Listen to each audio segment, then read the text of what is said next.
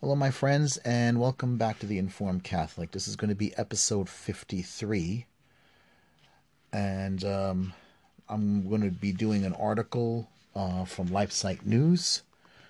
So let's begin with a prayer, please.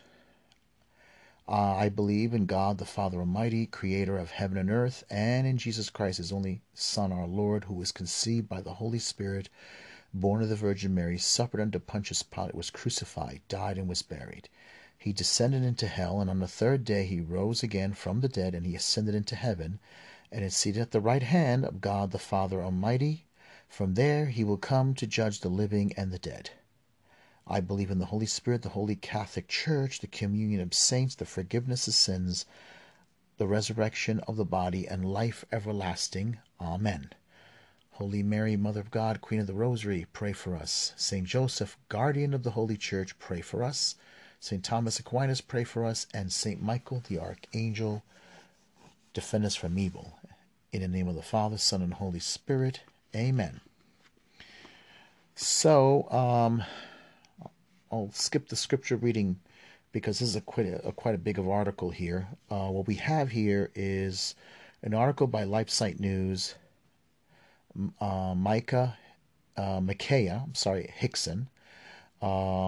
She's a blogger. She wrote this article for EWTN. EWTN's Papal Posse criticizes Pope's establishment of another female diaconate or deacon commission. Canon lawyer Father Gerald Murray said the new commission shouldn't have been formed since it calls into question the truth that women can't be made into deacons. And he's joined is Raymond Arroyo, and there's also someone by the name of hold on, I'm trying to pick out his name here. Sorry. Dr. Robert Royal, Raymond Arroyo, Father Gerald Murray, and Dr. Robert Royal. So this is EWTN's The World Over, which is hosted by Raymond Arroyo. Now, the article starts off here April 17th, 2020. On April 8th, this happened, I believe, during obviously the Holy Week, that Pope Francis reestablished this commission, which is quite an unusual time to be thinking about such a thing when you have this coronavirus pandemic. I mean, he celebrated Holy Week in an empty plaza, a St. Peter's Plaza, and his mind is on this diaconate commission. Pope Francis announced that he established yet another commission for the study of female diaconate. The response to this new initiative are coming in with progressives, Catholics, along with traditionally minded Catholics, both being critical of it. For the progressivists, the members of the commission, some whom are expressly against female diaconate, do not show clear enough signs that Pope wishes to establish such a diaconate. They are impatiently awaiting concrete steps on the part of the Pope. For the traditionally minded Catholics, this new commission is dealing with a question that they see as already solved. For example, Father Gerald Murray, sorry if I get the name wrong, speaking with EWTN's Raymond Arroyo on April 16th, which a segment of the World Over, EWTN's World, called Papal Posse, cute name, states explicitly that this commission should not be formed because it casts doubt on whether it is true that women can't be made into deacons. Father Murray also explains that there had been earlier pontificates before Pope Francis that had already a commission of Congregation of the Doctrine of Faith, CDF, which had come to the conclusion that there is no historical evidence that this female diaconate or any female diaconate ever existed in the early church. So there was no historical basis in Catholic doctrine to say that the diaconate can be received by women. Murray is not sure what this new commission will bring forth, and he adds that looking at the members of the commission and at the reactions of progressivists, Catholics to it, um, it's not a strong pro-deacon committee. All right, whoever has been assigned.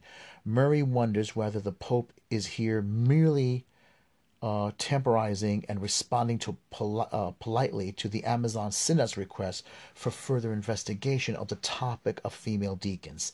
His colleagues at the Papal Posse, Dr. Robert Royal, adds that the Pope's intention behind establishing new female deacon commission is ambiguous. He hopes that the female diaconate is going to be dismissed as an impossibility for the Church. The previous 2016 commission does not give clear answers that the Church ever had female deacons similar to the male deacons, according to the Pope. He told the media in May of 2019 that the formula of ordination for the female diaconate found until now are not the same as for male diaconate and are more similar to that of blessing an abbess. That is, those like, say, a nun or some cloistered nuns. Interesting. However, Pope Francis never published the official findings of that 2016 commission. A lot of people, I remember, talked about that and said it was rather odd. Professor Manfred Huke, one of the members of the new commission, explained in remarks to the German Catholic newspaper that he does not yet know what the mission of the new commission is. The Catholic priest and theologian himself, okay, it should have said he was Father Professor Huke, appointed of the himself is clear appointed of the female diaconate, as he told LifeSite in January of 2019. Historical records show that the ancient church was unacquainted with a female diaconate equivalent to that of a male diaconate. The history of the institution of the diaconess offers no solid basis, therefore, for the introduction of a sacramental female diaconate, he added. Speaking with the same German newspaper, Rome's correspondent Gialdo Horst, Huke, I guess Father Professor Huke, thinks that there are several options of what this new female deacon commission could bring about. First, it could make a final official statement that an ordinate female diaconate is not possible. Second, it could arrive at a decision about introducing a new sacramental female diaconate. Third, the commission could propose a sort of official blessing for women who are already working in pastoral care. I don't see any big difference there, because that's just still one step forward. Huke does not believe that the new commission could propose an ordinate female diaconate because Pope John Paul II, that's the former pontificate that also discussed such a thing, in 1994 document Ordinariato Sacerdotalis, sorry if I ruined the Latin, had excluded a sacramental ordination of women, since the diaconate is part of the threefold sacrament of holy orders. And this applies, Huke adds, even though the female diaconate was not directly mentioned in the document. Interesting. Okay, we'll continue. It is part of the Church's tradition. The German professor who lives and teaches in Lugano, Switzerland, states that the diaconate is part of the sacrament of holy orders, which is based on the mission of the apostles. That is true. Professor Huke also points out in his comments to the TAG's post that he himself, together with Professor Hilmot Hulping, had published a book on the diaconate in 2018 in Italian and in 2019 in German and Portuguese. That was the result of a 2018 conference that was personally handed to Pope Francis on December 18, 2019. He believed that this new book, to which also another member of the new female deacon commission, Professor Santiago de Coria Elena, who contributes an essay, might have played a role in convincing the Pope that this door to the sacramental female diaconate was closed. Hugh himself, together with two of his colleagues, was able to present the book to the Pope and comment on it in conversation with him, as he told Gelderhorst. It is to be hoped that the fact that Pope Francis chose two of the authors of this new book as members of the new female deacon commission is a sign that he was convinced by their argument and historical evidence. As to the other possibility, namely, that there could be a proposal for non-sacramental ordinate female diaconate, we may remind our readers that this is actually a sort of new Caspar proposal, referring to Cardinal Caspar, the German cardinal who's extremely heretically progressive. And they also pushed for the Amazonian Synod. In July of 2019, Cardinal Walter Caspar told LifeSite that he is not in favor of further discussing the possibility of a sacramental female diaconate, since there is not much historical evidence for it. Doesn't mean it's going to stop him. His idea was essentially about introducing a female ministry without ordination. I don't see the difference. What's the difference? A female ministry, it's still, if you even, let's say, technically, let's look at this. These progressives don't care about historical context. They don't care how the church historically did not have ordination for women. All right, because the diaconate is basically a step forward to the priesthood. Okay, that they did have. And the fact that they're going to call together and then just create it, because that's technically what a progressive does. They don't necessarily care about historical truth. They don't care about the historical context. They don't care about what the values or the sacred teachings of the church. If they can go forward and they can push the envelope, because technically it's like the proverbial pot, the toad in or frog in the pot. Okay, if you put a frog in a pot of water, but it's not boiling, all right, the frog will not know it's being boiled to death. If you put the frog in a boiling pot, the frog will jump out of it because he'll know the difference. They're basically creeping up slowly. I remember many, many years ago, after I became Catholic, I used to attend a parish in the Upper East Side called, not far from my job, the Upper East Side. The name of the parish is Our Lady of Good Counsel. That's where I got baptized by Father Richard Takera, and he pushed me. He wanted me to be to help out at the Mass, and I did. And I remember, because people use the term Eucharistic minister loosely, and a lot of the lay people loved helping distributing communion. An African priest who was assigned to the parish did not like the term Eucharistic minister, because the only one who's a true Eucharistic minister is the priest. The priest is the one who says the consecration for the bread and wine. It is the priest who is the Eucharist minister. The only other person who can distribute Holy Communion after the priest is an ordained deacon. And that is true. Their hands are consecrated for this. That is what their duty is that instead what the church should be doing is encouraging you, more and more young men, to be subdeacons or deacons, to come forward. Because really, when you go to any Mass, whether it's Sunday or during the weekday, who steps forward to help the priest? Count how many gray-haired old ladies or middle-aged women are at the altar distributing Holy Communion. Okay, I see it here at my parish, Regina Pace in Brooklyn. I always see women distributing Holy Communion, and they also have the chalice with the wine. okay, on both ends of the church, in the front of the church. And they're all distributing Holy Communion. I don't see as many men walking up. It's always women, because they have been successful in effeminizing the church service. I mean, you're lucky if you see a man standing up there, and reading and doing the readings, the lector. All right, it should be a deacon doing it as well. It shouldn't be a layperson.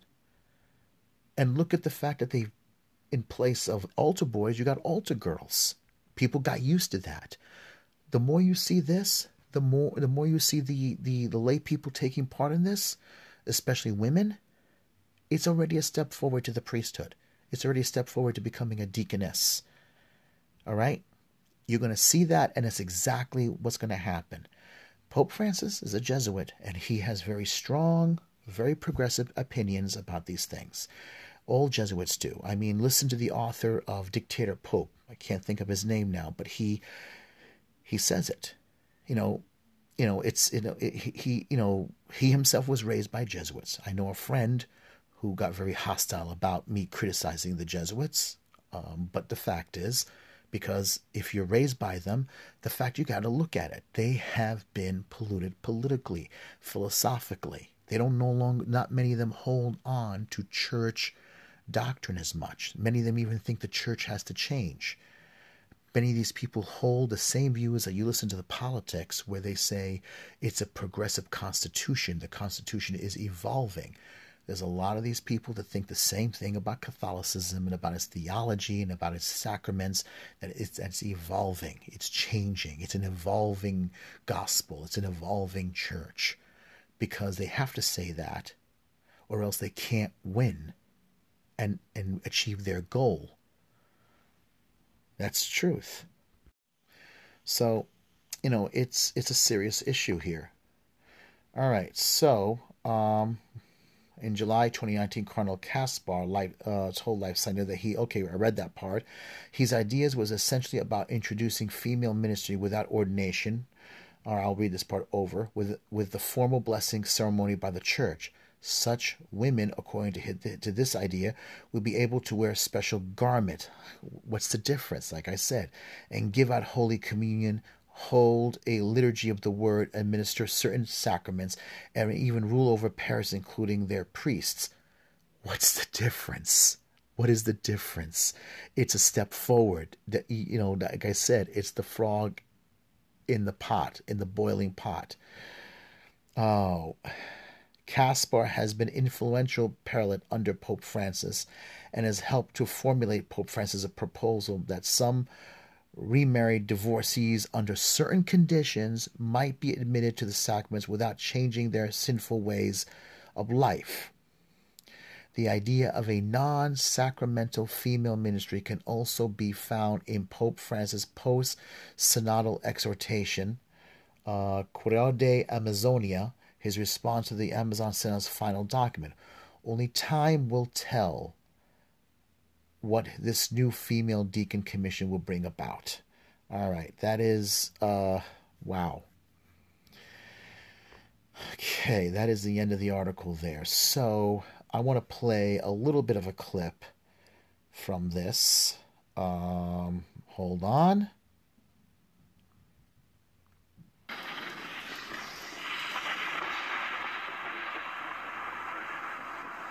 Okay, hold on. The following. Okay, sorry. That was the wrong one. The other one here, okay, I'm not going to play it now. It's the, okay, the point is this. He's going to do it. Okay, they're pushing for it. Okay, he's indebted to these men who helped him become Pope. And he has a different view. Let's face it. A lot of men, like I said it before, their faith has changed. It didn't survive the politics. If you keep pushing for social justice, keep believing in these things, you stop believing in miracles. You keep believing in the idea of creating a utopian world. All right. I mean, I saw the film The Two Popes. I don't know how accurate. I think some of it about his early life was quite accurate. I think the failure of saving the Jesuits in his early days, when he was the head of the Jesuits, affected him greatly. I think the Marxist and socialist philosophy affected him. It helped him. It pushed him in the direction of questioning the church's teachings, most likely blaming the church's ways and thinking for the death of the people, instead of running to the church's ideas, to the church's sacraments, to the church's mysteries, to the church's theology. He ran away and he put the church on trial. These kind of things happen to some people. It happens when their faith goes into crisis. I think the exile that his own order, removing him from the head of the order and sending him off to a no man's land where he was there for a while, he took with him, the film shows him taking these communist literature, and he dived into the literature, and he said, and it's been quoted and it's been heard, it's the socialists and the communists who think like Christians more than Christians do. And throughout the whole Amazon Synod, we had all this reporter, that old reporter, quoting conversations that were downright heretical, and he never came out and corrected them. And he received a cross with that's made in, that was molded or artistically designed with the hammer and sickle, the sign of the communist icon, with the crucifixion of Christ part of it. He accepted it. He never criticized it. He never condemned it. Okay, then he comes out during the Holy Week celebration, Easter, talking about universal income. And you got to look at his steps, the steps he took. Okay, he also has Jeffrey Sachs. He's had this progressive meetings at the Vatican. He's had all these people with the globalists. He's been taking photos with them. He's been shaking hands with them. He's allowed conventions to go on in the Vatican about it. He's had the Vatican pictures of the planet and all the animals with this laser show at the Vatican. He's had this. Then he's had the Amazonian Synod, and he had the Pachamama ceremony. And he's had these people performing ceremonies at the Vatican. And never mind what the faithful, never mind if it scandalized things. He's criticized conservative Orthodox priests. He criticized traditional Catholics. He even said Catholics don't have to breed like rabbits. Never once did he corrected himself. Never once did he ever said, I'm sorry. He had McCarrick go over to China and work out a deal with the communist Chinese. He sold our brothers and sisters in China. He threw them under the bus of the machine, the communist machine. They tore down churches, arrested priests, destroyed churches. They're rewriting the Bible. They're rewriting the whole Mass, and he never, he didn't think anything wrong about it. He never apologized about it. He never criticized what they've been doing to our brothers and sisters over there. All right, he took a step against President Trump. Never mind. You got to look at the person's the direction they're taking. Their actions speak louder than words. If he didn't bother to come out and correct himself, then he is telling us who he is. Okay? He's telling us this is what I believe. Okay? He's done that. He's based, he does not hold and does not look at Catholicism the same way. He doesn't hold the mind of the church. He does not hold the mind of the church. This is who he is. Okay, I'm going to end it here. It's we still have to pray for him. I pray for him. I find it very difficult to like him. I pray for him, and I really, really want him to be the Pope that we need. I want his eyes to open. If this, he doesn't even believe. Come on, he doesn't. He said it. He doesn't believe that this pandemic is a sign and a warning from God. He believes. He said it's nature having a temper tantrum. All right, he said it. Okay, that's it. All right. All right, so let's end it here, and we'll say a quick prayer in the name of the Father, Son, and Holy Spirit. Hail Mary, full of grace, the Lord is with thee. Blessed art thou among women, and blessed is the fruit of thy womb, Jesus. Holy Mary, Mother of God, pray for us sinners now at the hour of our death. Amen. Folks, let's say the Divine Mercy at 3 o'clock this week. Everyone should say it at 3 o'clock during the this time, because at 3 o'clock, let's pray that the Lord could show us mercy. And if we can pray for the church and pray that God will open the doors of the church again for us, and pray for the conversion of souls, and pray for the Pope. We have to pray for Pope Francis. He's still our Pope. Yes, he is legally our Pope, and we do have to pray for him. Not liking him is a totally different thing, okay? You can not like somebody, but we still have to pray for this person. He is our Holy Father, and he is the Pope that God chose for this time, just as the same way God chose President Trump, the same way that the Roman Empire, God decided to be the empire that Christ our Lord would die on, born, suffer, die, and resurrect under. And we have to pray in the name of the Father, Son, and Holy Spirit. Amen. God bless.